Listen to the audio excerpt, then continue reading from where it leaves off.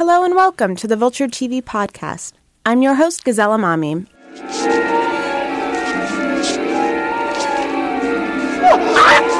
you alright? Get away! I'm here with New York Magazine TV critic Matt Zoller-Seitz. Hello, Gazelle. Hello, Matt. And Vulture TV columnist Jen Chaney. Hello, Gazelle. Hello, and Jen. Matt. Hello, Jen.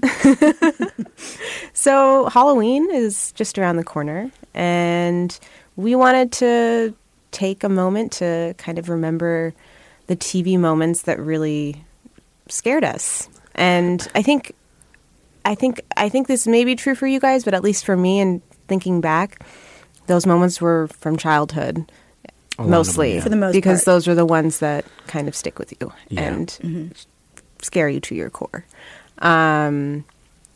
I can start it off. Sure. Okay. Please do. For me, it was an episode of Gilligan's Island where That's not what I thought you'd lead with. Gilligan is, it's a dream sequence. I have a very hazy memory of it, but he is Dracula in this dream sequence. Good evening.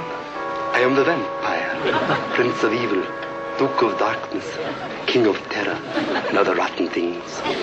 I was about 5 years old when I saw it, and I think it's that feeling of seeing something that's so familiar and comforting, like Gilligan, who was like my friend, and seeing him all of a sudden be so different was Yes. just like something short-circuited in my brain. And like after that, I could not walk upstairs alone at night for like a good couple of years, just because I was terrified Gilligan the vampire was upstairs.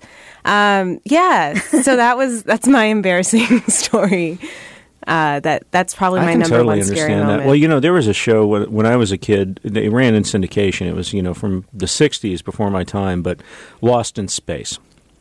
And that was a show that I watched because it was science fiction, but there was something about it that was deeply, deeply frightening to me. And it wasn't until I was an adult that I figured out, which is Dr. Smith, who's always the person who's ultimately responsible for whatever trouble is happening in the episode. Like, he's the one who helped create a monster or turn a robot evil or unearth some ancient curse or whatever. Like, it's always Dr. Smith who does it. And it was the idea that this basically evil, chaotic, destructive person could be living amongst essentially a family scared me. And it got to the point where, I just stopped watching the show. I didn't even watch it that long as a kid because Dr. Smith creeped me out so bad. Like, he really primally scared me. And I didn't even know why, because it's like he's a regular character. Mm-hmm. But he's basically a villain, Mm-hmm. So that was a big one. Yeah, in terms of things, when I was a kid, my kind of Gilligan's Island moment was watching Little House on the Prairie, another show that you don't expect really anything scary to happen. And there's a Halloween episode. It's from season 3 where Laura she believes that Nellie, who is like her adversarial character, that her dad has killed Nellie's mother, and she sees something happening that gives her that impression. There's a scene where they actually show him cutting off Nellie's mother's head. Or Nellie's mother's head is through I this remember table. this. I feel like I remember this too. Oh my God! And yes. it freaked me out. Well, who else freaked me out was Nellie. Well, Nellie was also freaky. And so the thing about it was that, in my memory later, I don't know if I had a nightmare caused by the episode, but I remember seeing Nellie get decapitated. God. And so in my memory for a long time, that was what happened. But I think I just was getting confused because the whole thing was just disturbing. But what the hell, Little House on the Prairie? There was just no prep for that one coming. It's when you're watching something that's supposed to be so innocent and it just comes out of nowhere. It's almost scarier than if you had sat down to watch a scary show. Exactly. Because you're not prepared for it. You're not prepared for it. And that another moment that comes to mind like that is on Family Matters when they would bring out... I was always frightened of that show. Well, when they would bring out Stevel, which was Steve Urkel's ventriloquist dummy who would come to life. Yes. It's you! It's you! It sure is, bone butt. Flush down the toilet, pal. I spent the last year hanging out in sewers, bobbing for rats. What did you want? Oh, not much. Just your soul. His voice and his face, it was just it's this sitcom. Everything's nice on it, but for the most part. And then this very disturbing element enters that just should not be there. Yeah, that is frightening. And, there were actually a few episodes of the original Star Trek, which was airing in syndication when I was a kid, that scared me. And that's not a show that you normally think of as scary, but it was moments like what you were talking about, what both of you were talking about, where characters who as being a particular way are suddenly not that way anymore. And they're malevolent, like they're threatening in some way. Yeah. But then there are the more traditional, like, meant to be scary stuff. And I got to tell you about this. When I was in fourth grade, I guess it was 1979 or something, there was this miniseries called Salem's Lot. Do you remember this? Oh, yeah. Uh-huh. Okay, based on the Stephen King novel about a small town that gets overrun by vampires. Okay, so at the end of this first episode, there's this little kid who he dies. I don't remember how he dies, but they bury him. But he's actually, he's been bitten by a vampire, and he comes out of the coffin at night, and he goes to visit his best friend. His best friend is asleep. He's in his bedroom. For some reason, his bedroom has this gigantic Gothic-looking picture window like you'd see in Dracula's castle. I'm sure the better to set up this scare sequence. But you see the kid's asleep. There's a shot of the window. It's a clear night, and all of a sudden, fog just rolls in. It just rolls in, and it's complete. There's so much fog, it looks like a tank filled with smoke, And then out of the fog comes the boy, and he's floating in. He's wearing a nightgown. He's wearing a dressing gown, like an old Wee Willie Winky dressing gown. And he's on wires. He's obviously on wires, but he's floating in, and he's got pasty white makeup on, and he's, he looks like a little dead boy, and he floats up to the window, and he stops. And then he reaches up his hand, and he goes, scratches on the window, and he goes, "Open the window, Mark. Open the window. Open the window. Open the window, Mark.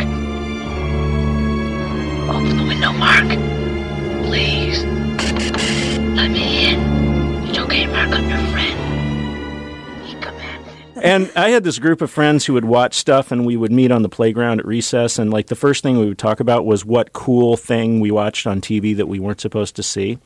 And we, and usually we were very cavalier about it. But the morning after this episode aired, we were all standing around the playground, basically with our hands in our pockets, staring at our shoes. And finally, one of them said, like, "Did you guys watch Salem's Lot last night?" And he barely finished the sentence. We're like, "Yeah, yeah." And we eventually got over our trauma. But like, Open the Window, Mark entered the lexicon of things we would say to each other, like. There was always a point during a sleepover where everybody else is starting to fall asleep, and some Weisenheimer would go, "Open the window, Mark." And everybody else would go, "Shut up! Shut up!" Yeah, another one for me, and I guess this isn't really a TV show, but it was a TV event, was Michael Jackson's Thriller video. Yeah. Which my parents would not allow us to have MTV because they thought I would just watch it all day and not do my homework. And they were right. Which is correct.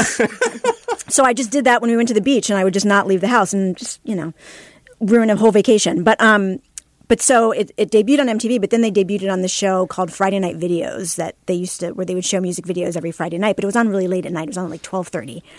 And I was just starting to come out of my trauma that had been inflicted upon me by seeing Poltergeist the year before. Oh my God. I mean, I really didn't go to sleep before the sun came up for like 2 months. That movie's like one-stop shopping for childhood fear. Yeah. It's like everything is in that. Everything. Yeah, exactly. So I was a little afraid to watch it. My parents were like, "We're going to watch it first and then we'll tell you." So my first experience of that video was lying in my bed, hearing it through the wall, hearing my parents watching it and imagining what it was going to be just based on what I was hearing. Ooh. And I was like, damn it sounds cool. I'm missing it. And it also sounds scary, and I'm not sure. And so when I saw it, I think the first time I was scared, but I got over it pretty quickly because like within maybe 2 weeks, I was like learning the dance routine and all that kind of stuff. Tell me video footage exists of you doing these routines. No, not of that. I have video footage of me doing lots of dance routines, not that particular one. But yeah, it felt like it was scarier to hear it than it was to actually see it, because I was imagining, if you remember that video and him turning into the werewolf and the screams and stuff, I think I imagined stuff that was actually worse than what it ended up being. Did you guys watch much Unsolved Mysteries? Oh, sure. A little bit. I never really watched it much, but then I watched obviously when I watched it once, it stuck with me forever. and I have a vague memory, but it was one where this woman was on a plane and there was a plane crash, and they do these reenactments, and like she saw this like ghost flight attendant whisper that there was going to be a crash. Ooh. And then like she obviously survived it, but like it was just that image of this ghost flight attendant. And now anytime I'm on a plane and there's something scary, but like it feels like something bad is going to happen, it always takes me back to that moment. So okay, here's another one. I first saw The Exorcist on network television, completely edited. I mean, they took out a lot of the worst stuff, but they left in a lot.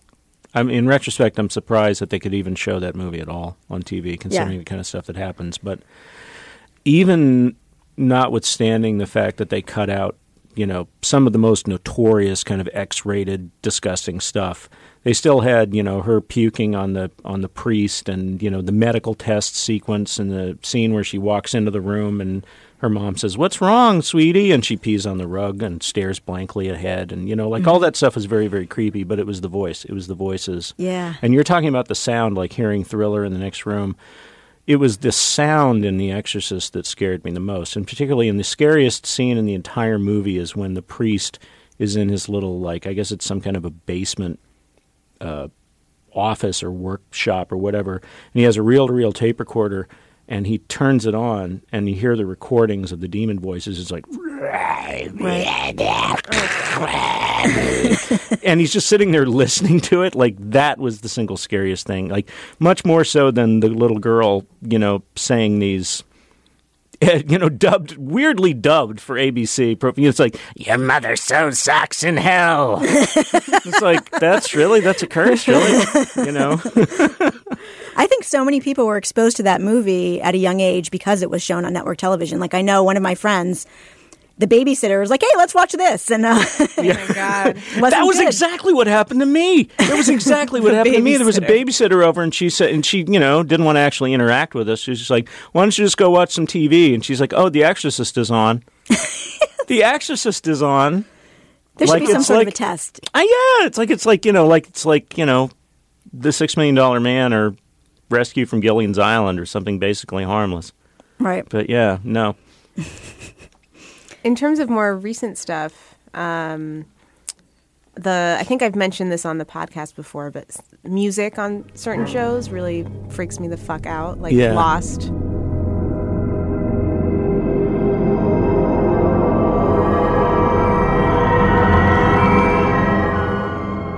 Watching that alone at night is never a good idea for me. And the Black Mirror White Bear episode is probably up there in terms of things that has made me physically ill. Yeah. Have there been more recent, TV watching experiences that have scared you in adulthood? Yeah. There were a number of sequences on Hannibal. Oh my God! That scared me, Red and Dragon. it wasn't a jump scare sort of thing, like where something suddenly happens that you don't expect it to. It was more just creepiness.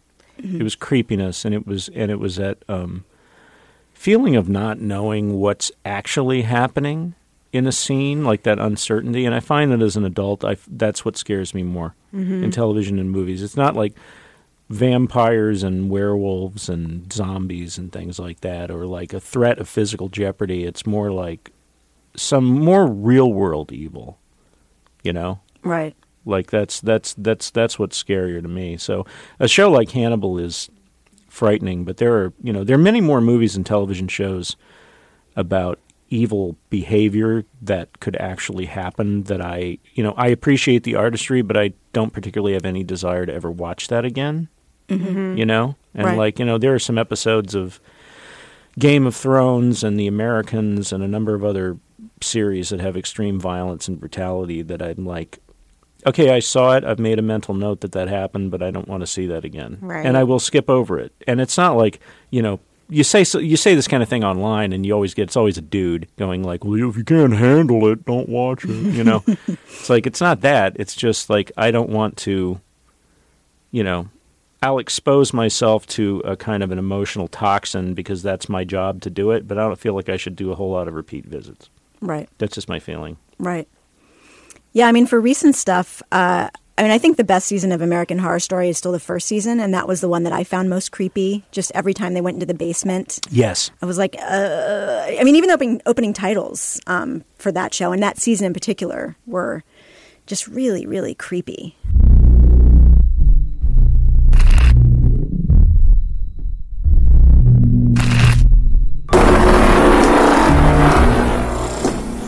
I think the opening credits to that show they consistently have promised a better show than the one that you get.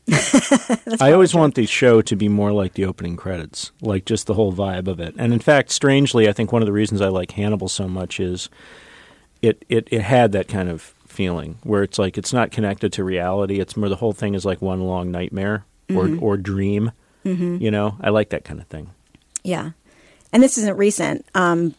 But I think we all agree, and I know our readers do because we put this question out to them and started hearing back from them on Twitter that Bob from Twin Peaks is the scariest thing that's ever happened on television. Without a doubt. In fact, we've done a number of, it's kind of a perennial Halloween thing, like scariest TV moments. And number one, this is a few years ago, was Bob climbing over that couch on Twin Peaks. And I said, I wrote about the scariest things I've ever seen on television, and, here's my number one. And I put a link to the video of Bob climbing over that couch. Mm-hmm. And one of the people who follows me on Twitter wrote back and he said, I'm not clicking on this because I know what it is.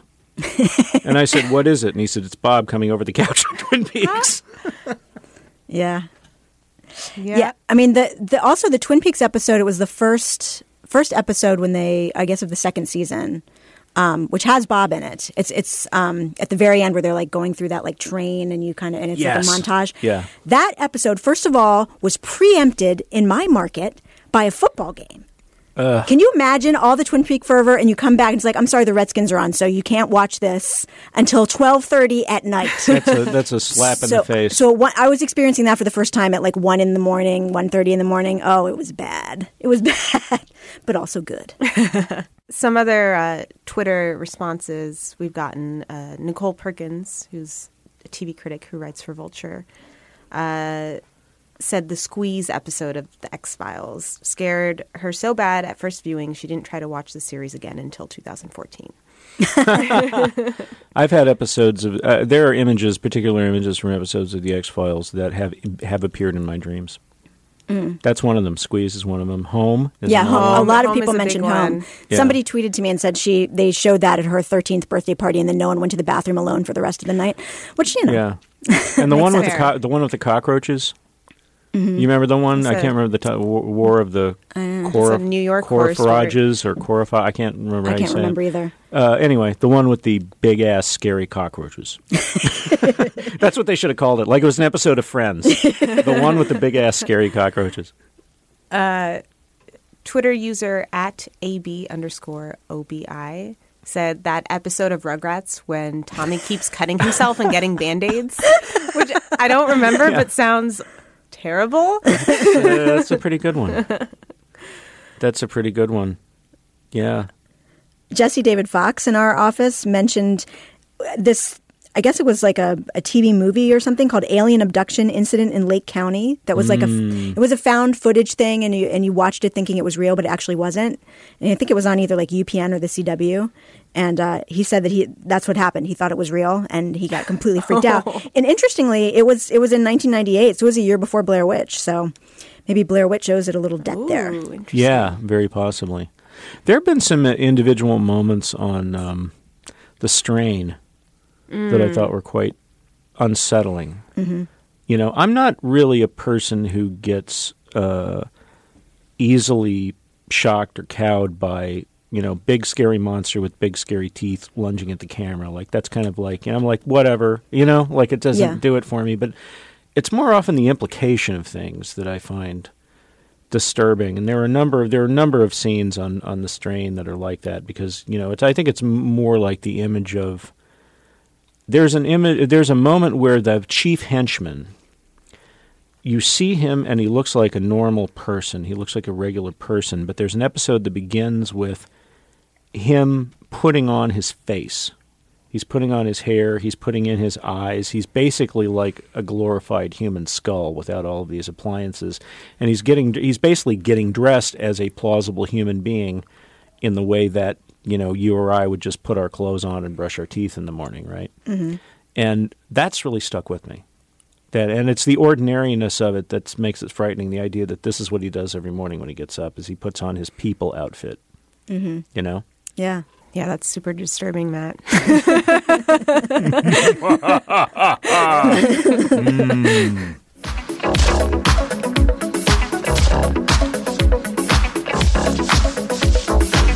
We'd also love to hear your stories. You can email us at tvquestions@vulture.com to share the moments that terrified you.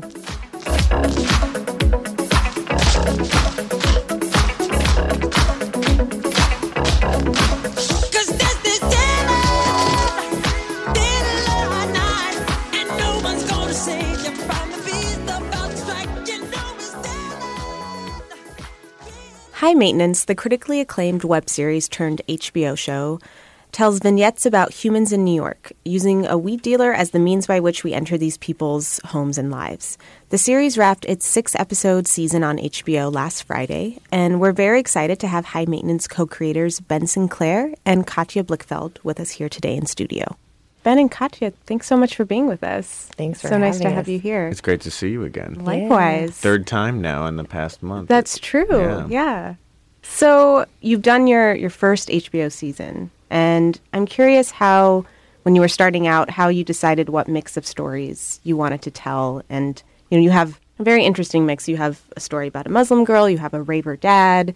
Were you thinking very consciously about what do we cut, what do we keep to have like a season that feels different and like you're not telling the same type of story in different ways? Yeah, we definitely wanted to make sure that we brought back a handful of our characters from the past episodes. We thought it would be something that a lot of our fans would be hoping for. It's something we wanted to revisit some of those people, and because some of those episodes we shot like 4 years ago. And so I didn't know that. Yeah, like our very first episode we shot in 2011. Wow. Yeah, and we didn't do anything with it for a year, but I mean, that's how long it's been. So some of those characters we'd been living with for a long time and had throughout the years talked about like, ooh, what could their fate be? And so that was obviously, the obvious opportunity to jump into that. But then we also thought it would be important to get some new characters in there. So we kind of did it 50-50, I think. We did, right? Yeah, we did. The way the stories come together is we're kind of like just going about our days in the city, and we'll be together or we'll be alone, but we'll report on someone or something we saw, and then we'll just kind of write that down on a note card, and we'll just kind of put it in this big pile of ideas that we've just been kind of batting around over the years. And it feels kind of like we're molding something or sculpting like the season. It felt like we were like, well, we'll put all of these things and we'll shake it up and see what sticks. It's really an organic process, and there is no real method to it that you could describe. It's just like so loose and, whatever this time, we have access to. This was the first time we've had the opportunity to plan for a bunch of episodes at once. Mm-hmm. We never had to consider an arc of a season or something like that because we were always just doing these as one-offs kind of whenever the mood struck us. So that was kind of that was new for us to sort of have to look at a big picture and be like, is there some redundancy here?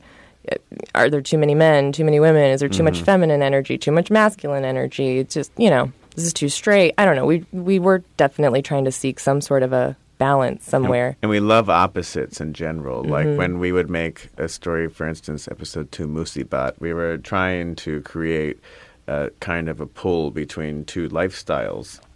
And put them right next to each other. And I think a lot of our work does that, is put like two very different things right next to each other so you can see the compare and contrast of those personalities. How strong is the kind of cultural anthropology instinct in your work? Pretty intense, yeah. We, especially you, Katja, like you are more drawn to things like Tumblring. For a while you were like really into like Tumblr, and now you're kind of doing a lot of Instagramming, and you're really more into the trends and the pulse than I am. I'm really into like structural things having to do with story structure and like just weirdos and wacko. We're both into weirdos. Yeah, actually. we're both into weirdos. Yeah. But yeah, I am really interested in like what are the kids talking about right now? Not necessarily. That's not something that we portray, but I'm interested. Like I'm interested in what groups that I'm not a part of are talking about. Did that influence episodes like Selfie and I think so, you know, yeah. the digital technology? Definitely. entering Oh, yeah. into it, Oh yeah. But everyone can grab onto that For one. sure. Sure. Yeah.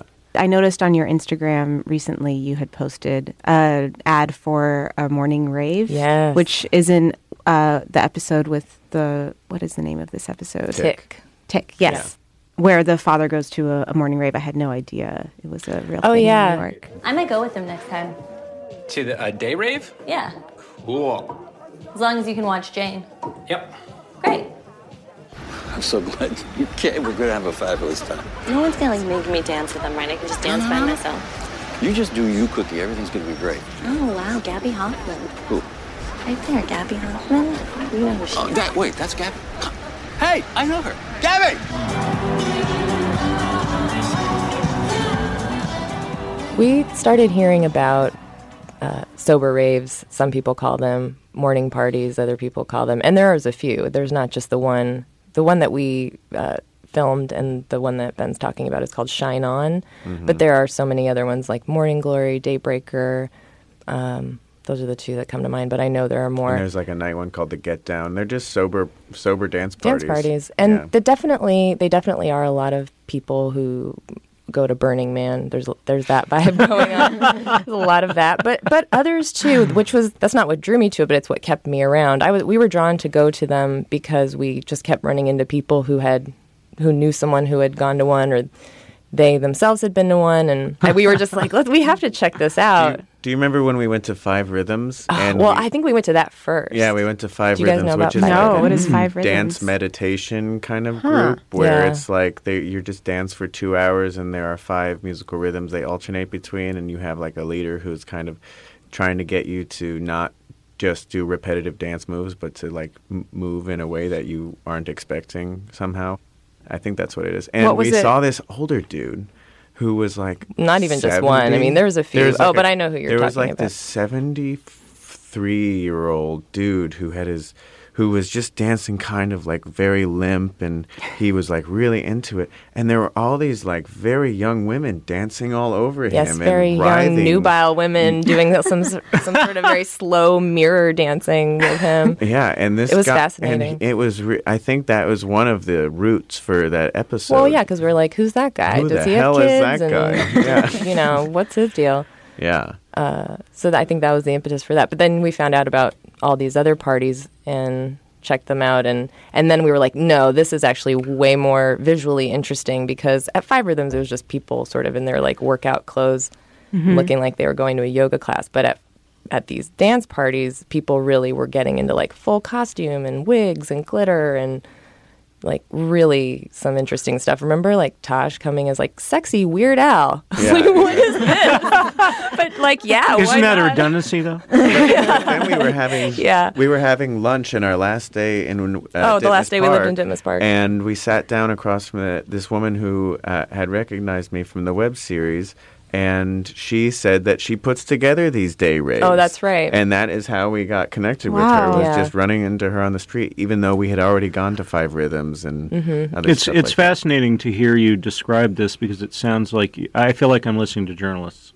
It used to be that almost any major newspaper had one place for what we used to call pure reporting, where there's no news hook. Like Ben Hecht, 1001 Afternoons in Chicago is probably the best, most famous example of this, where he would just talk to a bus driver and tell his life story. And the challenge was always, how do we tell this guy's life story in 750 words or however many he had? Yeah. Or he would, be at a laundromat and he would talk to some woman whose marriage had just fallen apart, and he would and it would basically be just a portrait of this woman talking about her marriage. And that was it. Wow, I gotta look Ben Hecht up. We'd Yeah, I like mean, the that's- Metro section, Yeah, definitely. We go straight to definitely. the Metro section when we get the Sunday paper. Do you read the Crime Blotter? Sometimes. Sometimes we do. Yeah, but we're definitely looking for the banalities behind the headlines. Like, we're really drawn to the banal.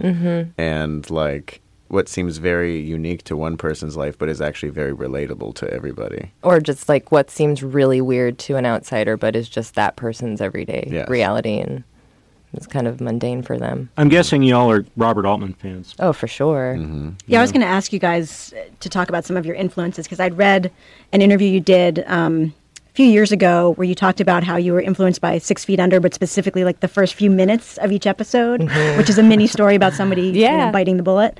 Can you talk more about that and other things that influenced you? Yeah. I mean, 6 Feet Under, and for anyone who has not watched 6 Feet Under, you should watch it, or won't tell you what to do, but it's really good. It's our favorite drama ever. The first few minutes of every 6 Feet Under episode is you're dropped into someone's life, and they're not a series regular. They're not a character you've seen on the show before. And after you've seen a few episodes, you know that inevitably they will meet their demise within a minute and a half, probably, or 2 minutes. And then, we move on. And they end up they're the ones who end up being embalmed by the caretaker, what do you call it? By the family at the Undertakers, right. So, at the Fisher family, I guess. And that was, I don't know, we really thought that was cool. It was also in 2010, 11, when we were thinking about this, when there was just so much short videos on the internet happening, and there was a lot of people trying to crack the viral video Felt code. Like it had reached a saturation point or something. Yeah, so everyone was trying to make these 2-minute, usually just funny things, and we were just more interested in the depth that the length of the 6 Feet Under intros were able to capture, just with just pictures, really. A lot of times the person wouldn't even talk. Right. Mm-hmm. Yeah. And we also thought, we were asking ourselves, why can't a short internet video be cinematic, or why does it have to be humor-based? Why couldn't it be dramatic or, or none of the above? But influence-wise, I mean, I always say the Danish filmmakers that were really kicking in the 90s, like Lars von Trier. The Dogma 95 movement. Completely. Yeah. Like, to me, that's what got me interested in film. That's what... Interesting. I mean, the Celebration is my favorite film of all time. Just to give listeners a context for this was a movement of these Northern European filmmakers who decided that the way that movies were being made, commercial movies were being made, was fundamentally corrupt. I mean, it sounds like a Marxist word to use, but... And you had to sign this pledge, and I can't remember what all was on the pledge, but it was like you can only shoot on Super 16 or video. Mm-hmm. You can't have any... they don't want artifice. They don't want artifice. Like if someone's pregnant, they want them to be pregnant. They want them to be pregnant, and also like the rules: natural light, available locations only. Music. You're not allowed to write. Yeah, there can be music if it's coming out of a visible on-screen source, but you can't have a score. Right. That was and part free of from it. genre. They didn't want anything to be easily classified as a specific genre. So, like, The Celebration was the first one that they made, and it's a pretty dark film, but there's a lot of humor in it. I mean, and it is a drama, but there's just so much levity, and I don't know. I guess that is a genre. It is a drama film, but I think they were... It is. See, but that's what's funny about that whole movement was they all signed this pledge, and they immediately began carving out exemptions for themselves and violating it. But I feel like the spirit of the exercise is what's really important. It is. It's what's important, and it definitely influenced me. And YouTube, and I mean, that's the sort of... That's what we respond to. Naturalism. Yeah, I think, actually, this is... just such a pretentious one, but Chekhov, I was so into Chekhov you love in college. Chekhov. I was obsessed with Chekhov in college. And I went to Russia to study at the theater that Chekhov did most of his works at, the Moscow Art Theater, and I went to his grave expecting to feel something and felt nothing. And then I was like, that's exactly the kind of Chekhovian moment I was looking for. There was, I think looking back on that, I didn't enjoy my experience in Russia, but I look back on that as really some of the most formative times of what I was interested in terms of tone and just storytelling. Just noticing that the small moments are usually more intense than the large plot moments. You were talking about, naturalism in the work you do, and I've read you talking about auditions and how you like for it to feel natural. You don't like to have people reading lines that you've written necessarily because it can feel kind of stilted. Mm-hmm. How exactly does your process work in terms of bringing this naturalism to these people's roles? I think we try to imbue our actors with self-worth before they start working with us and let them know that we invited them there because this part was for them, and that we try to make them feel very comfortable in that they are the character, and that's why we thought of them for this character. So you don't do auditions? We didn't used to ever. We've done some. We didn't do any for the web series. And then I think the only ones we did auditions for was we had an episode called Genghis where we had to cast kids who seemed like they were in high school. And so for that one, we did read people. But for this current season, we started off with our casting director holding regular auditions. You okay, Ben? Choking on a LaCroix over here. Choking on some white wine. Oh. That's all right. We started, Christine Cromer, our casting director, started the season putting people on tape, in the usual fashion, reading our script, reading the sides. And it just was so weird for us because we had never done that before with our show. And we started doubting our writing. Yeah, it was just weird. I don't know. And it was sort of like it wasn't broken the way we were doing it before. So, like, why are we doing it a different way now? And I understand. I mean, now we've sort of used all of our friends in the show. So, yeah, we have to I understand So do you come up with a character and then say, who do we know? I mean, I'm not talking about season 2, but season 1. Mm-hmm. Who do we know who would be good for this part? Or are you basing characters on people you already know who are actors? It depends on what shows up first. Yeah. Right. Whether we have an idea for a character or a situation or we just want to work with an actor, it depends on how highly we feel about any one of those components that we tackled at first, Are there any characters who have appeared on season 1 of the show who are played by non-professional actors? Yes. Oh, yeah. And who are they? Our niece, Kate, who is in an episode called Matilda, where the story is that the guy's niece comes to visit. That is our real niece. She's not an actress. What's funny is after this dog episode, everyone's like, that dog is such a good actor. And I'm just like, guess what? I love that dog. Guys, hey, I compared that dog to Nick Nolte, and I wasn't joking. I was not joking. It's just so funny, man, because, dogs don't act, which in itself is a Zen koan for all actors. Yeah, to but your DP seemed to think that he was making choices. Yeah. It started to feel that way. It started to feel that way, but in general, I don't think dogs are actors, and this dog was motivated solely by food. But what actor is not? Yeah, right? Well, I definitely am. But it's just so funny. That dog was such a good actor because that dog wasn't thinking about the acting. Oh, see, I got to disagree. I got to disagree with you, Dan. The reason I disagree with you is that not only your DP talking about how that dog was making choices. I actually said, did the dog ever go off script, and if so, did you use the improvisation? She's like, yeah.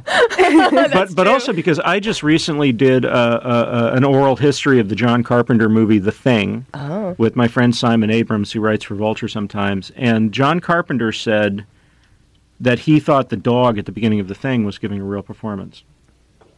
I mean, like in the way that he said, the spooky stillness of this dog was not characteristic of the dog normally. Mm-hmm. Oh, interesting. Yeah, so I wonder if, I'm not saying that, you're, I don't want to be misconstrued here. I'm saying, I wonder if animals whose intelligence is slightly less than humans don't also enjoy being able to play people other than who they are. Oh, no, this dog loved attention, and this dog was exemplary for his love of people, and he grew up knocking over kids in a Utah household, and then they had to get him out of that household. So he was always in a loving environment, and he really liked people.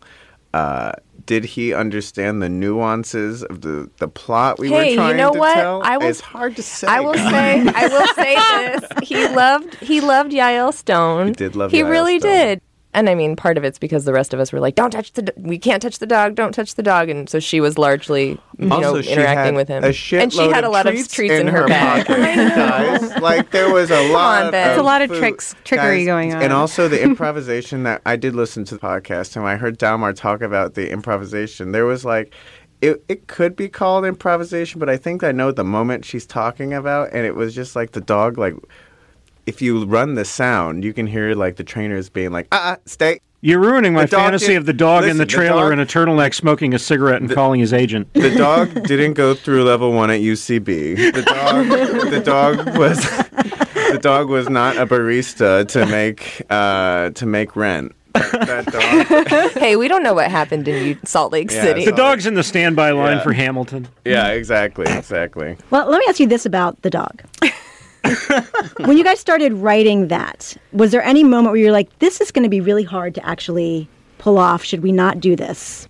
Yeah. I mean, of course. We've never done it before. We've never worked with a dog, so we didn't really know how achievable it would be. Or we knew it would be achievable. We didn't know how hard it would be to achieve. I think once we figured out what we call the Muppet Babies convention of just not having to see the faces of the actors, we knew that we would get the takes way faster because we wouldn't have to account for the actor's performance. Right. We could just solely concentrate on the dog's performance. That was interesting. And we could ADR in actor performance so that that would that was one of the most interesting visual choices in that episode because for me it was like, what does a dog pay attention to? It never occurred to me before I watched that episode, but a dog probably tells more about what a human wants by looking at their hands and their feet than they do from looking at their face.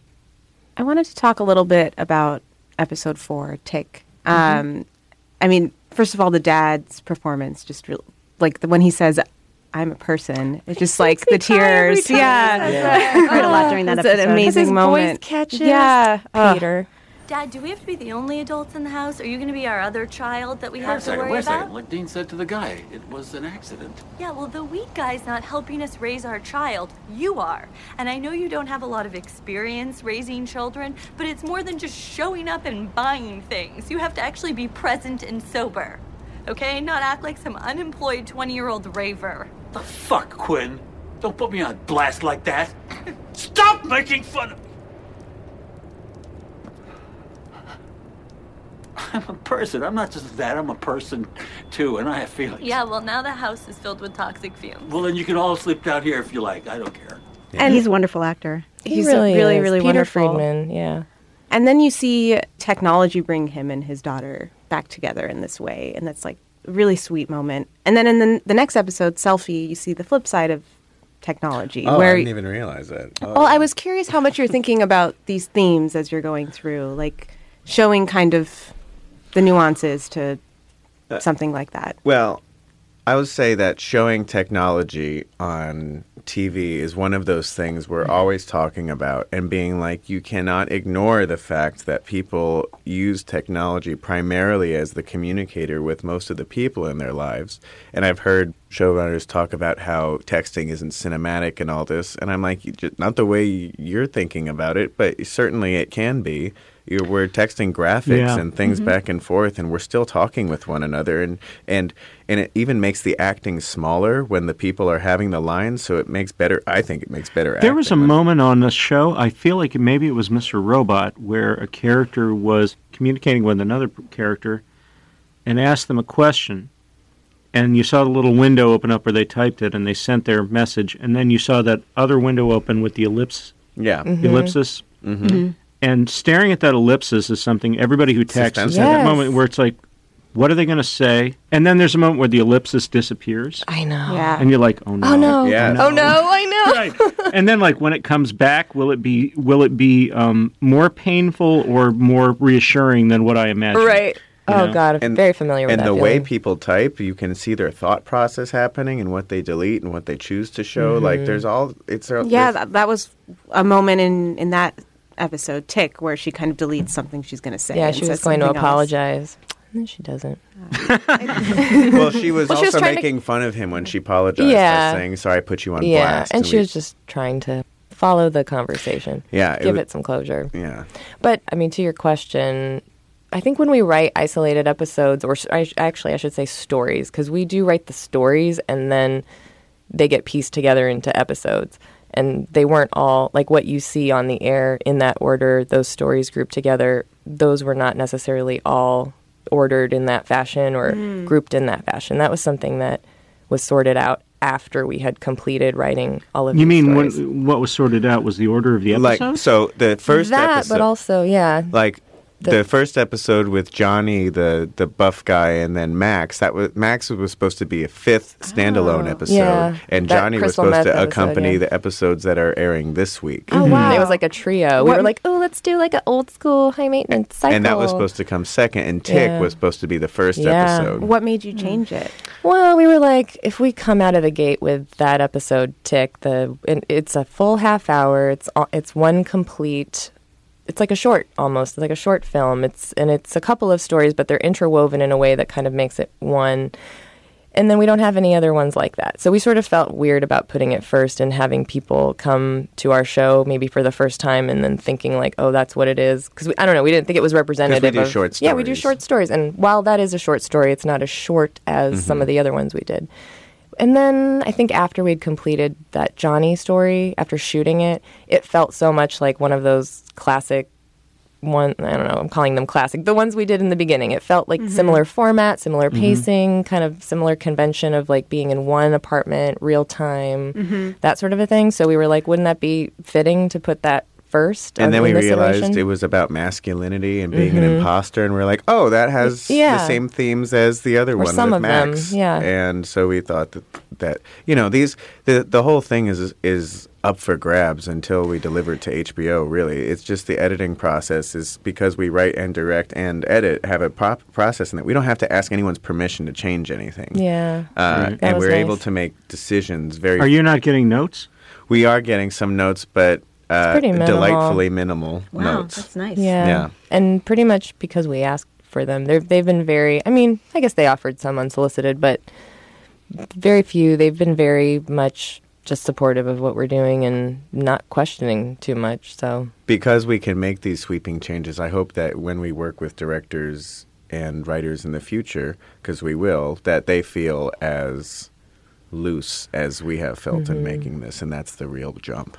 So do you not plan to direct every episode again? We just won't be able to. It was a lot of energy to do all that. Yeah. It was like 11 short stories, and it took about a year to do. So it was like one short story a month. There were times when I just wished I could have just put on my writer's hat for an episode and worried about dialogue that maybe wasn't what I wanted it to be that time, and not had to worry about like the shots and all that. You know what I mean? And I'm sure the same for you, Ben. Like there was just times when it would have been nice to have been able to like work from another vantage point. When we had talked before, you mentioned, this season you mostly have 2 stories per episode, about 15 minutes, but that you wanted to, going forward, maybe make them shorter even. Yeah. Hopefully some of them. Would that change your process in terms of... No, we'll go back to the original process of making really short internet pieces and just try to get them down to that length again. And what appeals to you about making it shorter? It's just fun to try It's to a fun challenge. It's like let's really use the concept. A picture is 1,000. A picture's worth 1,000 words, and this show don't tell concept. And let's just put as much information into a little amount as possible. And if you are endeavoring to make it that short, you are forced to kill your darlings, like exponentially, mercilessly. And that's great. Like that's a great restriction to have. It occurs to me that we've been talking about this show in some detail, and no one has yet mentioned marijuana. Thank you, Matt. Thanks for bringing that up. Well, no, it's interesting. It's interesting. That's the entire sort of conceit of the show and the structure of the show. I find it interesting that it hasn't come up.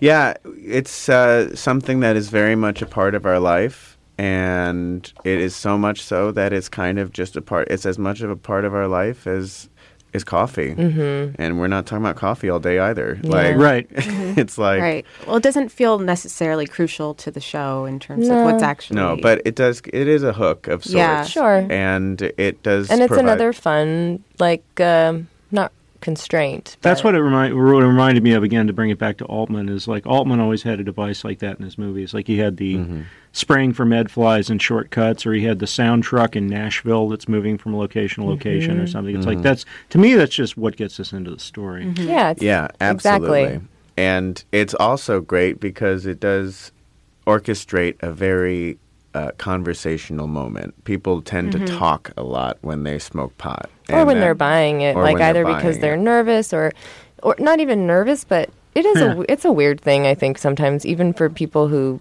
order marijuana to be delivered on a regular basis. It is still a unique circumstance to have that person come into your space, have a seat on your couch or at your table or stand in your kitchen or what have you, and you're making this illegal transaction, and it's weird. It is strange. And it's not, and it's not like you can really schedule it 100% and be like, so you'll be here at 3:30, right? Okay, see you then. Like, it's going to be like on their terms. And you can't complain because you can't complain about that. You can't be like, I'd like to speak to your manager. There's nothing like that. So it's a pretty weird circumstance. And I always say too, like, you're not usually cleaning up for your weed dealer. I am sometimes, I'll confess, but like most people, I think, based on the stories I've heard from people we know who deliver weed, totally like anonymous. Yeah, they're coming into people's lives at like weird times. Well, this is going to sound probably really weird, but it made me think of the convention that you used to see on television all the time,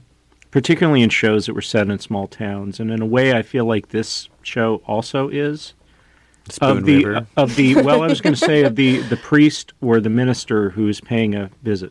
Oh, yeah, sure. Like it used to be, that was a great way to connect one subplot in a show to another, was by having the minister stop in. Is that what The Vicar of Dibley is about? I've never watched it. Is that what it is? Yeah. Sounds like a Dr. Quinn medicine woman situation. Yeah. Mm-hmm. Yeah. Yeah. I mean, well, we asked a weed dealer the other day, like, what are people saying to you as soon as you get in there? They basically say, like, I'm this kind of person who does this and this. Can you recommend something for me? So they're giving you a little biography of themselves in order to diagnose you with some things, and to give you a cure for whatever ails you or whatever. So it is kind of like Dr. Quinn in that way. That's probably our main source of inspiration. Totally. Dr. Quinn, medicine woman. I love that. I'm thinking about it, we should probably Jane say Seymour, that. if you're listening. Yeah. 6 Feet Under and Dr. Quinn. And Chuck. I like the idea of a weed dealer on the prairie in the 1890s. Pitch it. Somebody will pick that right up. Yeah. If we could get a hologram of Michael Landon.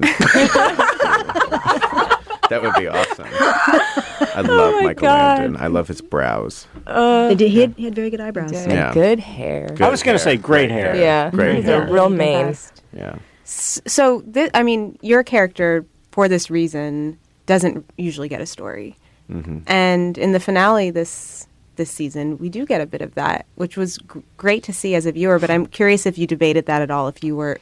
If it made you nervous to make him too much of a person that you. It's a delight to tease him. It's a delight and to a relief tease. always to like, we have something we can reveal. Sometimes people are like, we would like to see more of him. And the fact that you are thinking that is such a great thing to us. It's so much better than, I'm sick of this guy.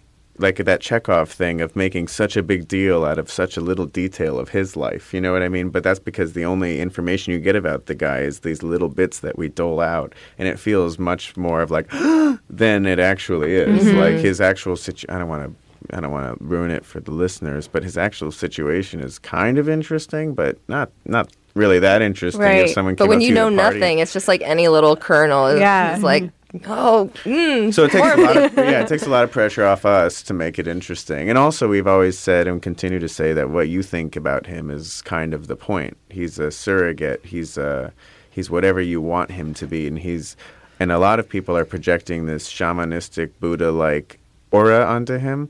And I guess I don't think he's that chill. I think he's well, not anymore. I think this season, I don't know if anyone else really has noticed this. A couple people maybe have said it, but this season he's a lot less chill, and I think the guy says no a lot more this season and gets frustrated a lot more, and he's feeling the grind. Yeah, now it's like now it feels like a real job for him. Like it used to be a little more fun, and now he's like, ugh, this sucks. I was reminded of I interviewed David Milch for the first time like a long time ago, and I was talking about the use of intoxicants on Deadwood and how so many of the characters on Deadwood were, they took laudanum, they used morphine, they drank a lot, whatever. Everybody had something, and of course he was a drug addict at one point, and he said there are certain situations in life where intoxicants are not only permissible but necessary. And I think about that every time I watch this show. I mean, I talked a lot about that this week with my friends on our glamping trip. Yeah. Everybody has something. Well, what's interesting about people taking a substance, taking a mind-altering thing, trying to escape something, is it is about vulnerability and people's inability to feel vulnerable, which is why they dull. Or to feel okay with being vulnerable, too. To give themselves permission. Yeah, Yes. to give themselves permission. Yeah, and it dulls everything a little bit, and it dulls the bad feelings, but it also dulls the good feelings, too. And that is kind of just this kind of cycle that a lot of people are on, where they're just like feeling bad because they don't feel happy, and then taking something, and then feeling nothing for a while, and then feeling bad that they don't feeling happy, and just keep on doing that cycle over and over again. So it's definitely serial. You can serialize that shit. It's just like coming back over and over to the same things that we all struggle with every day. Our show is, I think, a little bit lighter than that, but underneath all of it is a lot of isolation and a lot of people just trying to deal with their own vulnerability of being in this city, which is like a total bitch. Yeah. And these people are just trying to numb that. Well, I feel like Patrick is the character that I feel the most deeply for in We this should way. describe him. Yeah. Can you guys attempt to describe him? Yeah, Patrick is pretty much agoraphobic man in his 30s who for a long time lived with his sick mother in kind of like a rent-controlled apartment situation, and then she passes, and then he is now left alone, and he's really alone now, and he is one of the guy's customers. We learn in the first episode that we meet him in, which is called Helen, from a few years ago, that he calls the guy for company. He's not himself a weed smoker, but he has been using this excuse that his sick mother is smoking this pot. Right. So, and then that's why, and he's calling the guy because he kind of has a little crush on him, and he enjoys his company, and the guy is very kind and generous with him, with his time and his attitude, and always eats these like baked goods that Patrick makes for him. And yeah, he's he's very emotional, and he's obsessed with Helen Hunt. Yeah, that was my question. Why not to disparage Helen Hunt. I like Helen Hunt very much, but why did you choose Helen Hunt? I love how everyone says, not to disparage Helen Hunt. Well, what the fuck? we know someone who at one time was pretty into Helen Hunt.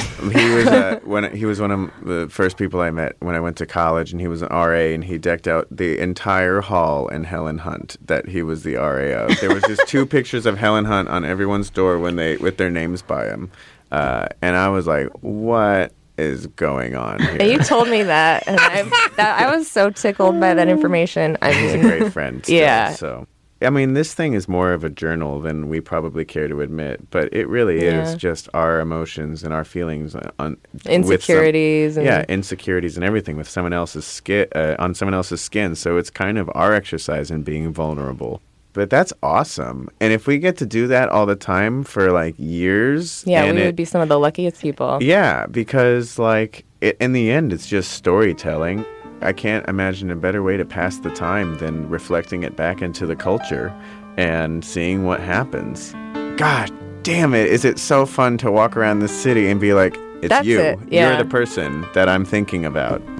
And then follow them for a little bit. And then it's just a long series of daydreaming. We're just daydreaming all day, it seems like sometimes.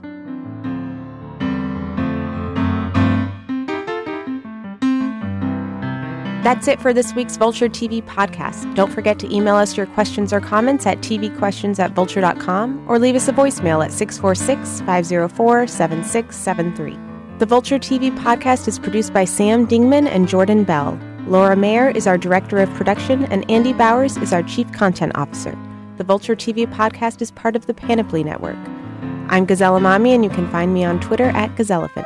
I'm Matt Zoller-Seitz, and you can find me on Twitter at Matt Zoller-Seitz. And I'm Jen Chaney, and you can find me on Twitter at ChaneyJ. Thanks for listening.